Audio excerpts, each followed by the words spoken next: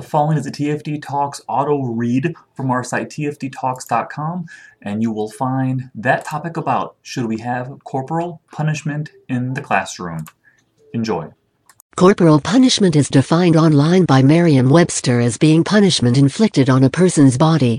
They further add to the definition by pointing out that the Eighth Amendment to the U.S. Constitution limits the use of corporal punishment on convicted offenders and prisoners. However, they also point out that according to the U.S. Supreme Court, the Eighth Amendment is inapplicable to the use of corporal punishment on schoolchildren. Therefore, it seems that although you can use corporal punishment on prisoners, it is illegal to use it on schoolchildren. An article in the New York Times reports that corporal punishment is prohibited at Head Start programs and in most juvenile detention facilities. However, it is allowed in the schools of many states. Educators are permitted to spank, hit, or slap children in these schools. The New York Times also reported that according to the Education Department's Office for Civil Rights, over 106,000 children were punished physically at public schools during the school year in 201,314. The question before us at this time is, should we have corporal punishment in the classroom? Corporal punishment continues to be legal in 19 states. It is still legal to use corporal punishment in 19 states. That means educators can legally paddle, spank, or physically punish students in these states. Corporal punishment is legal in private schools in 48 states. The usual punishment in these schools is to spank students with paddles. These paddles are several inches wide and as long as 2 feet. Corporal punishment in these states has continued to be legal for over 40 years. This is because the Supreme Court ruled in 1977 that corporal punishment was constitutional in Ingraham v. Wright. The result of this ruling was to allow each state to make its own rules. However, the use of corporal punishment is nearly extinct even in the 19 states that still allow it. Nowadays, schools simply reject the idea of, according to Elizabeth T. Gershoff, professor of human development and family sciences at the University of Texas. Currently, there is no research on whether corporal punishment works in changing student behavior. Why corporal punishment should not be used in schools?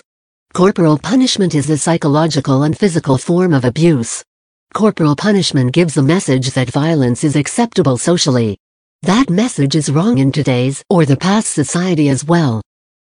It has been found that the students of schools who use corporal punishment are more orderly or disciplined than those at schools who don't use corporal punishment. Since corporal punishment undermines the relationship between teacher and student, its effects are more negative than positive. It has been found that corporal punishment is not used in a fair and even-handed way. Boys are usually given more punishments than girls. Corporal punishment is used more on African American students for the same offenses. Physical discipline can cause psychological harm to a student, and it only fixes a behavioral problem for a short time. According to many child psychologists, physical discipline may make a child more aggressive. It is more important to build a trusting relationship between teacher and child. To build good discipline usually takes more time and energy, but in the long run, it is more worth it. The use of harsh corporal punishment on a child can cause stressors of development such as aggression, depression, and addictive behaviors. A study reported in the Journal of Aggression, Maltreatment, and Trauma stated that corporal punishment caused a decrease in the cognitive ability of children. Children between the ages of 5 to 9 were affected the most. The prefrontal cortex is the thought processing and decision-making part of the brain. It was found in a 2011 study that corporal punishment interfered with the ability to understand the relationship between rewards and consequences. This study appeared in the Journal of Cognitive Neuroscience. The American Psychological Association published an article on the internet titled "The Case Against Spanking." Aggression, physical injury, antisocial behavior, and mental health problems were increased in children who were spanked, hit, or experienced other ways causing pain. Safer, more effective discipline options. Parents and schools should develop skills to communicate in children beginning at a very young age. This will develop emotional intelligence in the children. They will be better able to express their feelings and build stronger relationships. Schools should be specific about what the consequences will be if a student doesn't behave. Schools should inform students about what will happen if they don't cooperate. Perhaps, They will lose recess time or some other privilege. Sometimes a timeout that separates a child from the unacceptable behavior works best. This will give the child time to cool off. You should let the children know what behavior will result in a timeout in advance. The place for the timeout should be consistent and boring. When the child gets a timeout, the teacher should explain the reason and how their behavior made you feel. A teacher can take away privileges to get students to behave.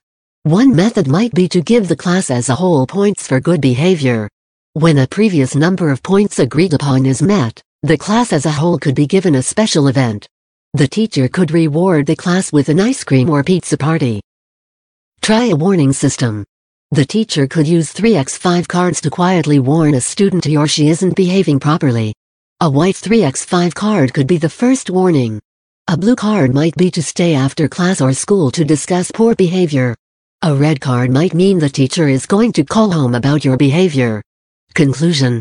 I am a teacher with 25 years experience teaching middle school students. Not once in the 25 years did I feel corporal punishment was necessary. Corporal punishment is always wrong. Respect is earned by every teacher by example. Students need your understanding. All too often a student is misunderstood.